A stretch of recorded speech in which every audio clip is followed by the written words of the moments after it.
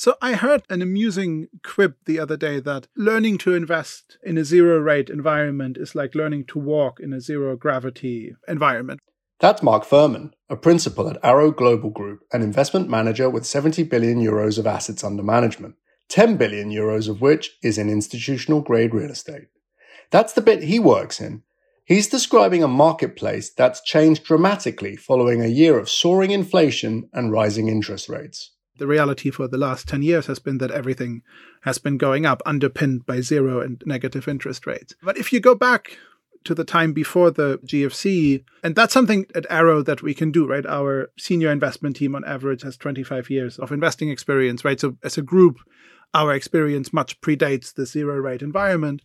And while at the moment volatility is extraordinary, for much of investing history, it's been true that you had to pick your geographies carefully, that you had to build in a margin of safety in your underwriting, and that you couldn't underwrite everything to perfection. So in some sense, we're quite comfortable operating in this uncertain environment. And then at a more practical level, right, I think it's reasonable to assume that interest rates will normalize, that inflation will normalize at a level that's somewhat above where it has been, but we don't know if that's in 2024, 2025, or 2026.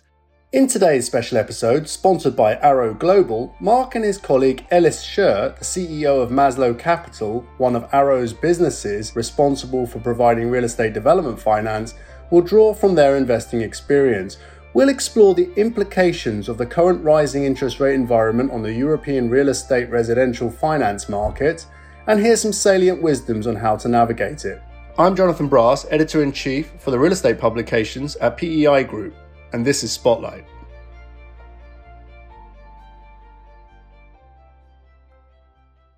While Mark can talk from an investor equity or borrower standpoint, Ellis can share perspectives on lending, while the key determinant of leverage, interest rates, are in such a state of flux. In other words, and to use industry parlance, they have the entire capital stack covered.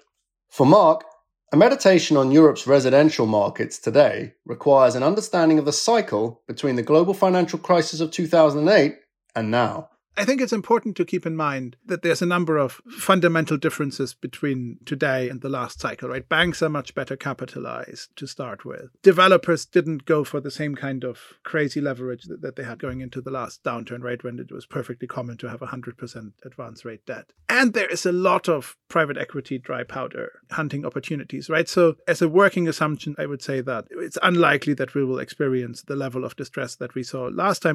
And yet, a period of volatility could keep going for a while. That would lead to repricing of assets. Arrow has operations in the UK, Ireland, the Netherlands, Italy, and Portugal. For investors in equity-driven strategies, figuring out what tactics might precipitate a workable deal differs market by market. One of the ways that I've seen the bid-ask close and that I've seen investors get comfortable with taking development risk, and we're having a few discussions like this at the moment in Milan and Lisbon, is that instead of commanding a big price up front for a piece of land, right, which effectively requires a developer to price to perfection their business plan, I'm now seeing more deals where the landowner contributes the land, maybe gets a partial payment up front, and then you have an earn-out component, right, so that the risk between the landowner and the developer is shared. It's this type of lateral thinking Mark believes is necessary for firms continuing to invest during this time of pricing dislocation. And we're seeing developers having to be creative in a range of ways to still make projects work, right? So one of the things that I've seen applied, in particular in Dublin successfully, is effectively deferring the point in time at which you commit to a general contractor and carrying out more of the early stage work of a project outside of the framework and the markup of a general contract. And that achieves two things, right? One is you lower your overall project cost because the GC markup is applied to a smaller part of the project, but you also buy yourself time to negotiate and optimize a contract with a general contractor while still keeping your project going, right? So our colleagues in Dublin have employed this successfully. The other mechanism I've seen, and that's something that we went through in Lisbon recently, you separate the market risk from the execution and operational risk, and you still impose all of the execution risk to the contractor, but you have effectively inflation indexation on certain particularly sensitive commodities. So that's another way I've seen people kind of resolve this cost issue. And then in terms of the exit, right, and demand for the finished product, that's been surprisingly robust across the board, right? So we have a rental business in Dublin that aggregates and renovates individual apartments. And there we still have a 30-to-1 ratio of applicants to units. We still lease units on average 3 days after completing a renovation. We are seeing other PRS schemes that are ahead of our own ones in Dublin being delivered and leasing something like 30 units a week, right, which is very, very strong and in line with what people expected. Our Portuguese development platform, Norfin, last weekend launched a for-sale residential project in Lisbon, and on the first weekend signed 45 pre-sales agreements out of a project of 150 at very, very healthy prices. So the end demand for now is still strong. Although, of course, as increasing rates keep feeding through the system and as the rising energy costs impact household wallets more and more over the winter, we have concerns about how long that will continue. But as it stands right now, in all the markets we're active, the supply for the end product is still very strong. Ultimately, critical to Mark's philosophy is getting an investment's location and demand assessment spot on and allowing for a healthy margin of calculation when underwriting. And so the key to still successfully investing in real estate in that environment is to pick things where you have fundamental conviction that the project works, and you underwrite and structure in such a way that you don't lose your shirt if you're wrong by 6 months or by 12 months in your business plan, right? So it's about conviction in the fundamentals and then enough conservatism in the underwriting and the structuring to be able to sustain another 12 to 24 months of volatility. And whatever you do, don't get tempted to seek bottom of the market prices via properties in distressed situations. By Mark's reckoning, if something is distressed now, it was likely to have been a broken proposition before today's economic volatility. So I think if you're looking at distressed projects at the moment, there's a risk that what you're seeing is actually the bottom of the barrel. So what if you're looking to access Europe's residential markets via a lending strategy? Generally speaking, debt is becoming an increasingly attractive means of accessing real estate. There is a broadening belief that the downside protection inherent with being a lender outweighs the uncapped upside traditionally sought by equity investors. In other words, the chances of obtaining a limited but more certain return is today seen as more attractive than going for a higher return given the uncertainty brought about by a macroeconomy facing recession and generationally high inflation. Here's Ellis Scher.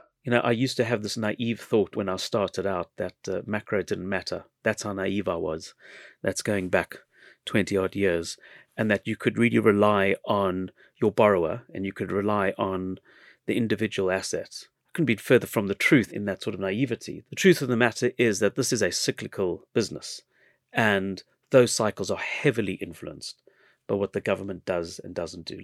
Today, Ellis spends plenty of time eyeing government policy to determine the direction of travel for his business, which to date has funded more than £4 billion of real estate projects in the UK in the living sectors via development financing arrangements. In his experience, it's policy which sets the tone for where valuations land, and certainty around valuations is what Arrow and other such lenders need in order to get comfortable lending. It responds fairly slowly in terms of valuations because it is not a public market, and everyone is now sat here looking at life and thinking, where's Red Book value going to be trading in 3 to 4 months' time when Land Registry gets updated? The other area where the government have a huge impact is in the planning regimes, right? They control the supply, they control the density, and often the schemes that we see now are only financially viable if the council and the government get behind higher density consents. They will otherwise just be mothballed, potentially repossessed. Land prices will have to adjust southwards in order to make a scheme viable again. So I actually would say that fewer things influence the direction of the cycle than government, right? But since government policy is typically out of the sphere of influence of private real estate lenders, what's the right approach to a lending strategy when a market is in a state of flux with decreasing certainty around valuations? So we look at a broad range of signals, should I say. In no particular order, we look at the borrower. I've had plenty of experiences in my career where the site looked really good. The location was really good. It looked viable on paper. A little bit of digging on the borrower and you'll find that the borrower's credentials don't line up with the quality of the real estate that's being presented. And I have made that mistake before, thinking that the real estate will always win. That has not always been my experience. So the credentials of the borrower are absolutely key. We've honed some of our underwriting to actually have a deep look into the borrower's past performance, what their reputation is amongst other lenders, peer group lenders. It's a small industry. People talk more than perhaps developers and brokers might think. We look at litigation history is often a window into how a borrower deals with their supply chain, how they deal with their lending partner. That's one aspect. The other aspect that we really are quite focused on is the suitability of what's being built. Again, we've had circumstances where, we've unpacked a transaction, looked at it and said, well, no one in this neighborhood is going to buy this stock. The age demographic didn't tie up with what was being built. The size of the units may be inappropriate. The type of housing might be inappropriate. We've been in areas where it's a very family-centric demographic and they're building 2-bed apartments. So what's being built is absolutely fundamental to us. The demand in that area is fundamental to us. Not all neighborhoods are equal. I buy the macro argument about the supply-demand imbalance, but that's not always true. In the micro environment, you may well get subsectors of the market that are actually oversupplied. So we have a look at what's trading on the market, how long it's been on the market, how many price reductions existing stock has had in order to move. Same in the rental market. We get information about income in a specific neighborhood. We have a lot of data feeds that inform us on income levels. We have our own mortgage multiplier calculator that advises us that, what extent of the cohort in a given postcode can actually afford what's being built? What can they afford to rent? And that'll provoke debate with the developer. I'm not saying we're always right about it, but you sort of do get these markers that say, ooh, not sure about this business case. Let's go and chat to the developers. There are a number of considerations for sure. Ellis says that while all of this is important, one of the most critical components of credit underwriting is also one of the simplest: alignment. We have a look at the viability of the funding structure and alignment with the equity. As you go more extreme and you present it with a case that says the sponsor's got no financial connection to the deal, save for the opportunity cost of the income that they would lose, or the profit they would lose if they didn't do this deal, that becomes a lot harder to execute. As a developer becomes more financially entrenched with the deal because they're providing their own equity, and they're not using third-party equity, they're not overly levered, they're not taking in mezzanine or preferred equity, that puts less pressure on the financial structure, that shows a higher profit on cost. That obviously makes the project look more appealing to us, more exciting. And then obviously we look at the exit viability. We say, what are the absorption rates for the stock? What happens if it cannot be sold? What's the plan B? What's the plan C? How do we feel about that risk envelope? What's the financing market look like? Never mind the end user market. What does the financing market look like? Can you bridge it out? Can you buy to let it out? Has the landlord got the financial resources to retain it if they can't sell it? So all of those things we look at in a pretty systematic way. So as a postcode, if you like, comes in from one of our originating sources, we can run a postcode and we can tell you within 5 to 10 minutes what a neighborhood feels like, what a neighborhood needs, and whether or not the proposed project fits well with that. We overlay that with impending supply. So we want to know, how is our project going to compete with other planning applications that are coming through?